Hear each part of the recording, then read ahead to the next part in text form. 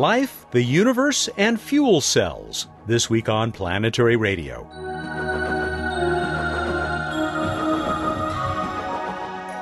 Welcome to the travel show that takes you to the final frontier.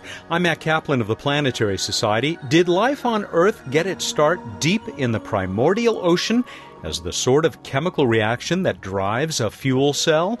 That's the line of research being investigated by scientists, including our guest this week. Lori Barge recently led publication of a paper about the laboratory simulation of conditions around warm ocean floor vents that has very interesting implications. We'll talk with her in a few minutes. Bill Nye continues to follow developments in the NASA-supported efforts by 3 companies that hope to provide rides to the International Space Station in their commercially developed space vehicles. Later today, a sleepy Bruce Betts will tell us what he saw in the sky that kept him up last night. Emily Lakdawalla has begun a well-earned 3-week vacation. Filling in for her this week is a new addition to the staff of the Planetary Society.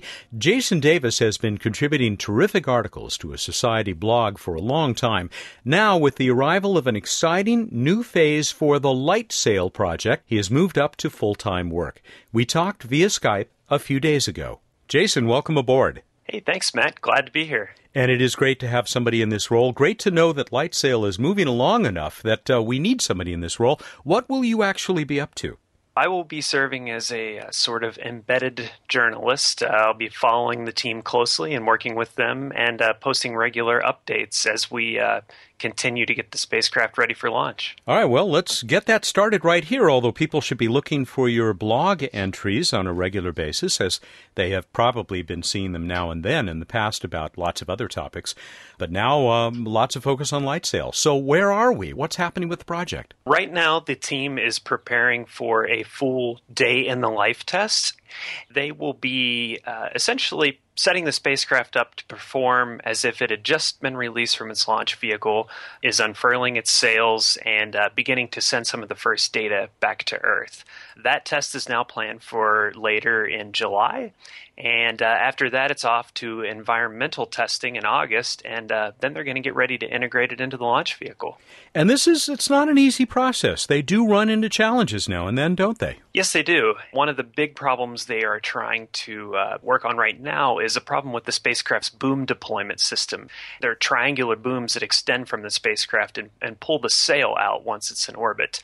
The spacecraft had sat dormant for a couple years while some other critical components on it were upgraded, namely the software.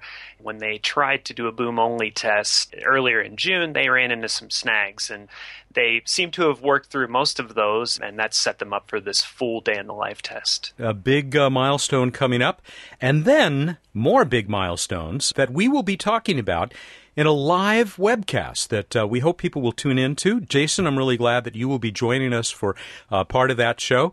It is going to be Wednesday, July 9th, beginning at 7 p.m. Pacific. And we'll put up the link to find this. We're doing it with our friends at Southern California Public Radio, KPCC, here in the Los Angeles area. We're going to do it in their Crawford Family Forum, and so they'll be originating the webcast. If you are local, if you're going to be in Southern California, there may still be seats left. But we do hope you'll go to the webpage that we will put up on this week's show page at planetary.org/radio and get from there to the KPCC page where you can join us for the webcast. And we'll be taking a few questions from folks out there in the virtual world as well.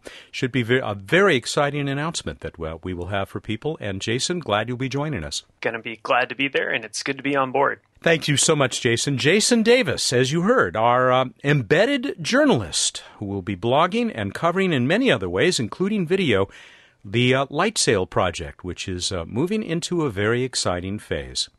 Up next, the CEO of the Planetary Society, the guy in charge of all this stuff, Bill Nye, the science guy. Bill, welcome back. I think you want to talk about developments on the commercial crew front. That's right. Although I'm CEO of the Planetary Society, we focus on planetary exploration, what's called the commercial crew efforts or commercial crew program to take humans to the International Space Station and back. This is at the forefront right now of the news in space. There's 3 companies, the venerable Boeing, the very, very well-regarded SpaceX, space exploration technologies, and Sierra Nevada Space are all competing to make a capsule, a spacecraft that can go up and back inexpensively. I mean, inexpensively in space terms. In relative terms, right. Yeah, and so there's a lot of money at stake. Each company's taken over $400 million from the U.S. government, $440 million or so. And there's a lot riding on this. And when people are in space, Matt, when people are flying around, that's when everybody on Earth gets excited about space exploration in a way that my beloved robots don't get people involved. If you're out there listening, you're a voter and taxpayer, follow this story. It's a really important time, a transitional time in space exploration. We don't have the resources to go back to the moon right now or go to Mars. That's not Coke or Pepsi. Mars is an extraordinary, huge undertaking. But it's important to keep people flying in space, to keep everyone on Earth engaged in space exploration, because space exploration, as I like to say, Matt, brings out the best in us. So here's hoping that whichever two companies come through this sieve, this next round of cuts in Commercial Crew, and by cuts I mean like a sports team, people who get to play on the varsity, whoever gets to play on the varsity in space is really going to change the world. It's an important and transitional time. Indeed. Thanks, Bill. And I also want to mention that same Light Sail event, that live webcast that we're doing on the evening of July 9th. You'll be there with us. You'll be on stage. Oh, yes. I go way back with solar sailing. My predecessor, Lou Friedman, wrote a textbook about it, which I bought when I was in engineering school almost 40 years ago. Wow. And so I am a big fan of solar sailing. And this spacecraft, this technology, really could lower the cost of all sorts of missions in space. And frankly, it's just cool. We'll be able to see it from the ground, built by members, just people who are excited about space.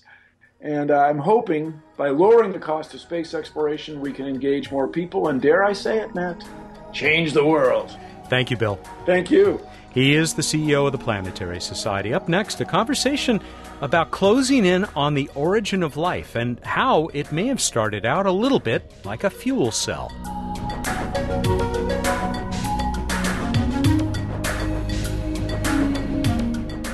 Where do we come from, and are we alone? Those are the two biggest questions Bill Nye says scientists want to answer. The work we're about to talk about may have something to say about both of those quests.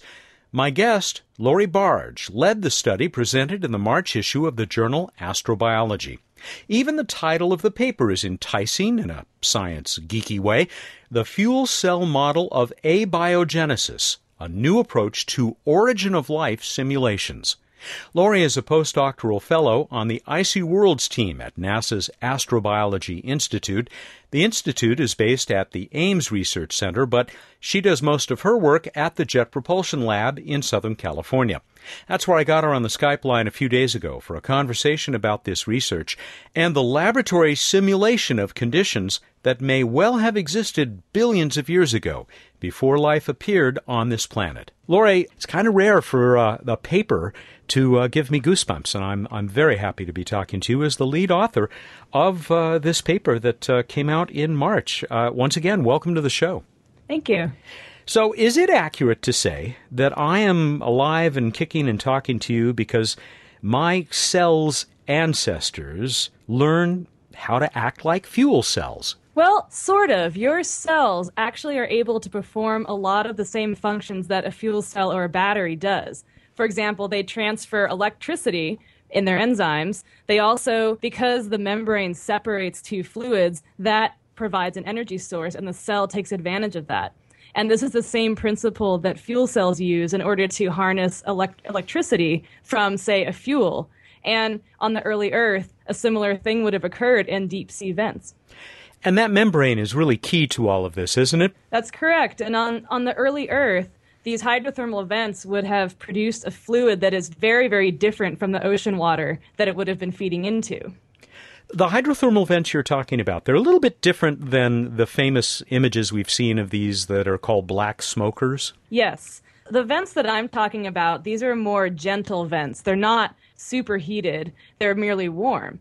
And these vents were predicted by Michael Russell, who's my advisor at JPL, to exist, and they were found in 2001.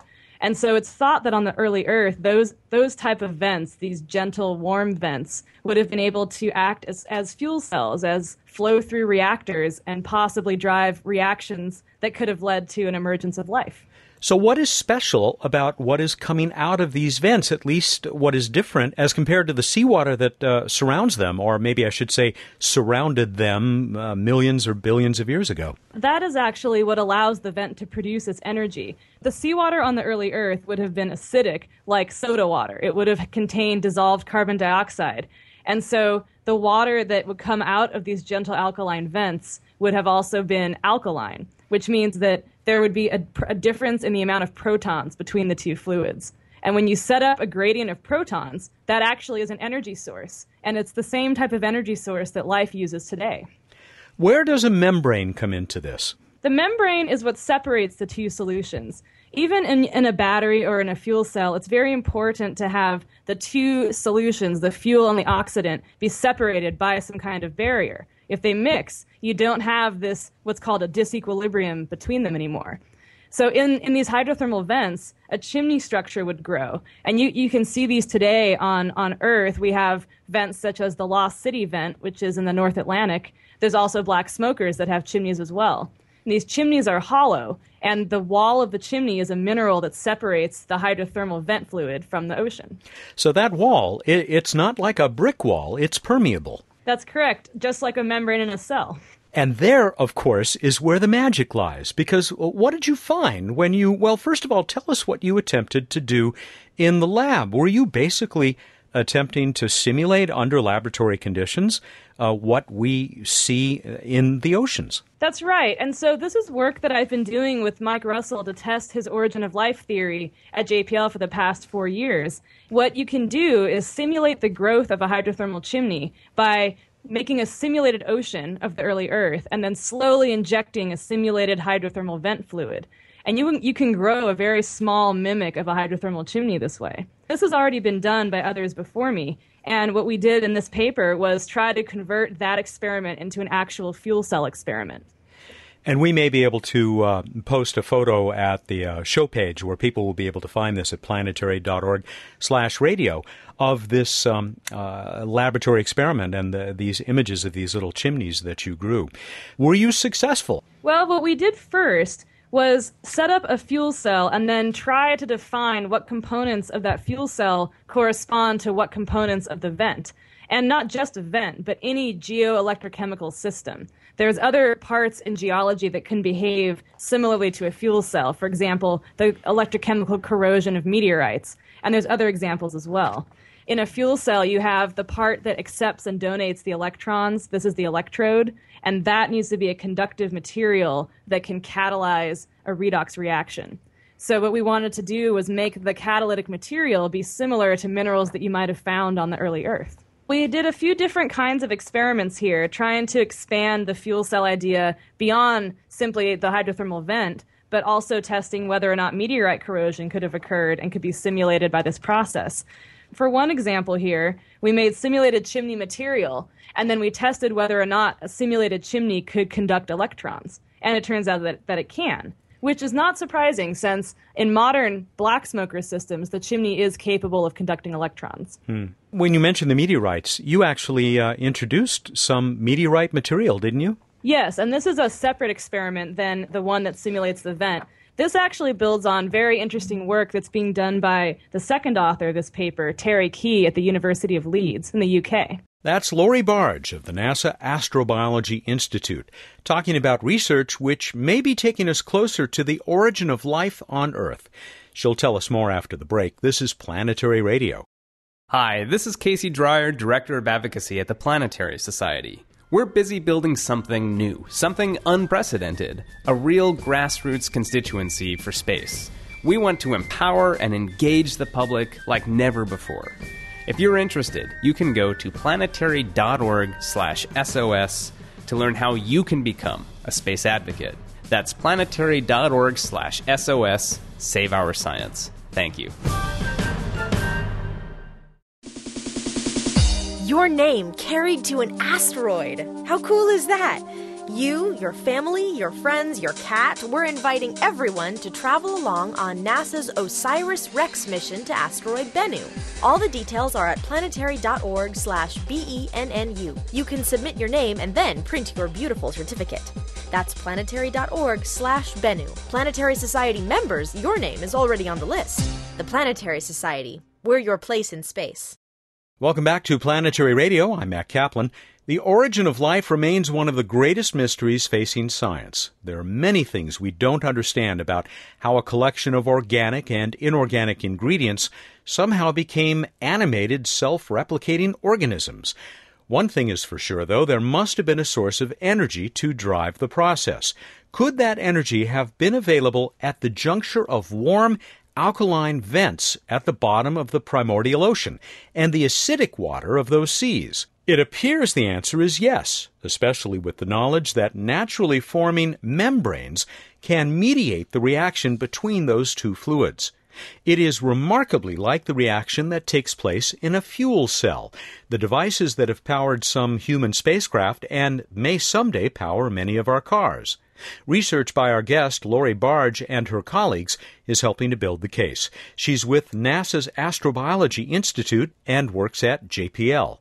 Let's go back to the fuel cell portion of this and the formation of that membrane, iron sulfide. Inorganic, of course, but in function, is it similar to the membrane that surrounds all of our cells? In certain ways. First of all, the membrane separates two different fluids, which is a very important means of maintaining the energy that's present. The membrane is also conductive because it's composed of certain minerals such as iron sulfide. And some of these minerals that are found in these simulated early Earth vents, they are very similar to the centers of enzymes that do the same kind of reactions. How big a jump is that to a membrane in a biotic system? Can you see, are we beginning to see the outline of a line of development, of evolution from this inorganic fuel cell-like system to life? Well, this is actually a very detailed theory that's been developed by Michael Russell over the past 25 years. And the idea is that these inorganic membranes, as we call them, this is the hydrothermal chimney that we have simulated in the fuel cell as well. These inorganic membranes are able to separate two fluids. They can conduct electrons. They also can trap organic molecules and promote certain reactions. And so the idea is that maybe these inorganic membranes could have concentrated organics within them and then eventually been replaced by the lipid membrane that we now know. How about other kinds of biotic compounds, enzymes, proteins, even replicating molecules like, if not DNA, at least RNA? Well, it's certainly possible to try experiments where we could test these things. This is all very, very new work, and a lot of these experiments that you're talking about have never actually been attempted.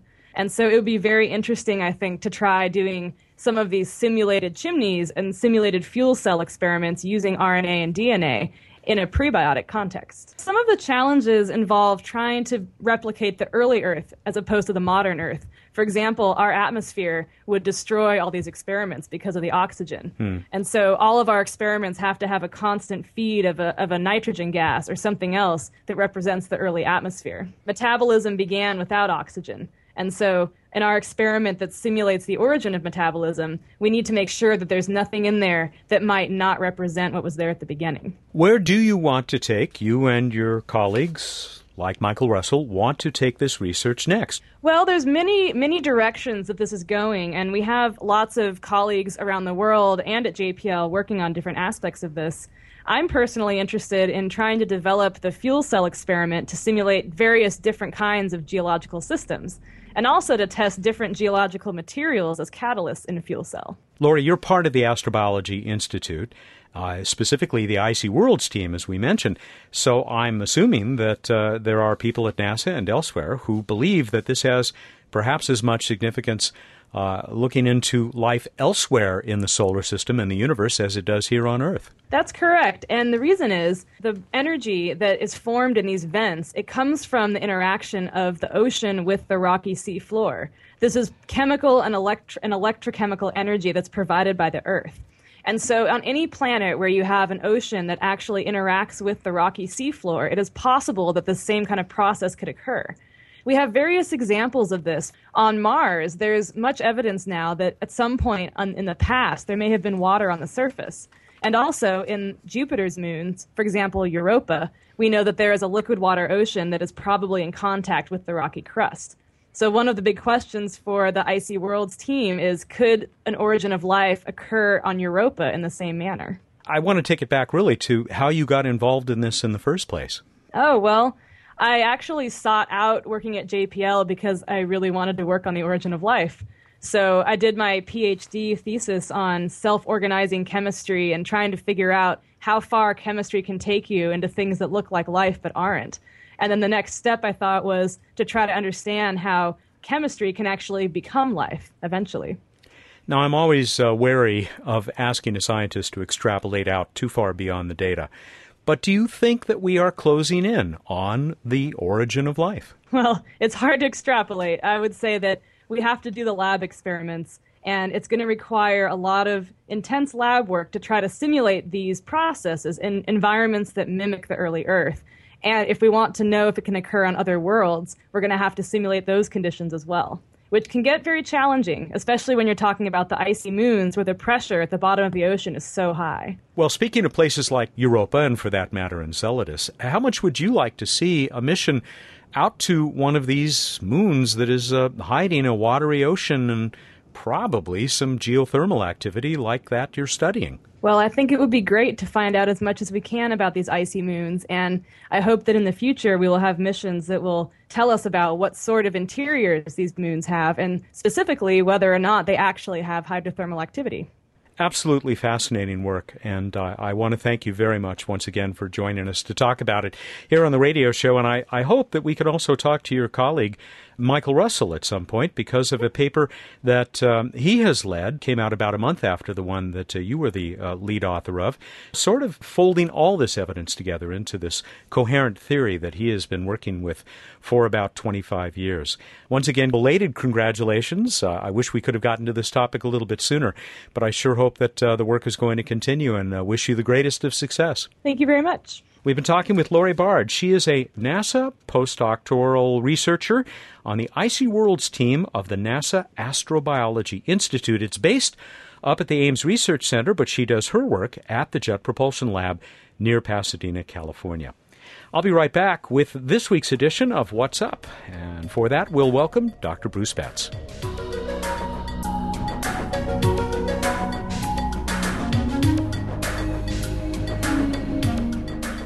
Got Bruce Betts on the Skype line once again to tell us about the night sky and give away a book and a T-shirt. Exciting times. Welcome back, the Director of Science and Technology. I'm excited.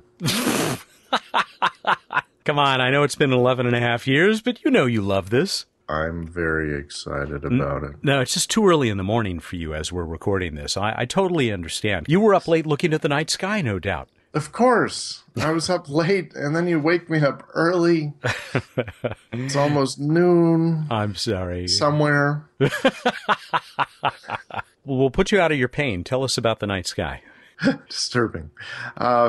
So we've still got a host of planets in the evening sky, although Jupiter is getting awfully low in the west shortly after sunset, but you have a shot at seeing it because it's so bright. And then Mars and Saturn are in the south, and we've got the moon coming to play with them. So on July 5th, the moon will be very close to Mars. On July 6th, it will be between Mars and Saturn, and on the 7th, it will be very close to Saturn. In the pre-dawn sky, Venus also dropping lower, but still visible in the pre-dawn east. We move on to this week in space history. In 1908, the Tunguska impact occurred in Siberia. Impact of an asteroid-type object slamming into the atmosphere, airburst, leveling 2,000 square kilometers of forest. 10 years is how long Cassini has now been in orbit around Saturn doing amazingly great science. Isn't that great? We had that conversation just recently, yet another conversation with Linda Spilker, project scientist there, leading up to this 10th anniversary, and great science to come. Indeed. They just keep discovering stuff and learning stuff. It's like a science mission or something. Yeah, gosh, what's that about? All right, on to random space fact. So speaking of Cassini, in its first 10 years at Saturn, Cassini has orbited Saturn 206 times. And those are big orbits. That's why there aren't more of them in 10 years. Those are very big orbits, yes. Some of them. They vary. We move on to the trivia contest. And I asked you, when did Venus Express, that is now coming towards the end of its mission at Venus, when did it enter orbit around Venus? The winner, full disclosure here, I know this guy. I used to work with him. It's been, a couple of years since he's won, but he's a semi-regular entrant. It's Craig Journet in a neighboring town to my hometown, Los Alamitos, California. Craig said orbital insertion was on April 11, 2006, but it didn't enter its target orbit at apocenter. Did I pronounce that correctly? I have no idea. Until May 7, almost a month later, May 7, 2006. And I do believe he got that right. He did indeed. It's common to adjust your orbit after you get there. So yeah, they've had a very long science mission as well. You can find a blog from Emily recently talking about the upcoming end of mission for Venus Express. Yeah, I read that one. It's a kind of a bittersweet thing. Great mission. Congratulations, of course, to all the scientists and engineers at the European Space Agency who have been behind this for so long. Craig, you're going to get Max Goes to the Space Station, a science adventure with Max the dog, part of that series from our friend Jeffrey Bennett, with illustrations by the great Michael Carroll, one of the great space artists. You can get the book anyplace, all the usual places. I see now that there is even an e-book version of this. That and a Planetary Radio t-shirt are going out to Craig. I want to mention Mark Wilson in San Diego. Mark apparently feels that this is one of those days when the Venus Express went into orbit that everybody remembers what they were doing. Mark says, if my memory serves me correctly, I ate a bag of beef jerky that day. A special moment for planetary exploration and for him. Yeah, I'm a turkey jerky man myself. What do you got for next time? It says so much about you. How many moons has Cassini discovered at Saturn? How many moons has Cassini discovered at Saturn? Go to planetary.org/radio contest. Get us your entry. What a great question. And you have until Tuesday, July 8th, at, 8 a.m. Pacific time to get us this answer. All right, everybody, go out there, look up at the night sky, and think about yawning like I'm doing right at this moment. Thank you. Good night. And here I was just about to say, go back to bed, guy. We're done. Job well done. He's Bruce Betts, the Director of Science and Technology for the Planetary Society, who joins us every week here for What's Up, no matter what time it is. Thank you, and good morning. One more pitch for the special Planetary Radio Live that we're planning for Wednesday, July 9th. I hope you can join us, if not in person, at Southern California Public Radio's Crawford Family Forum in Pasadena, then via the live webcast. It begins at 7 p.m. Pacific Daylight Time, and it will be available on demand shortly after the show. We'll also feature highlights here. Bill Nye and I and a bunch of other great people will talk about the Light Sail project, including an announcement that brings the age of solar sailing even closer. The link to learn more is on the show page. You can reach from planetary.org/radio. Planetary Radio is produced by the Planetary Society in Pasadena, California, and is made possible by the Skyfaring members of the Society. Clear skies.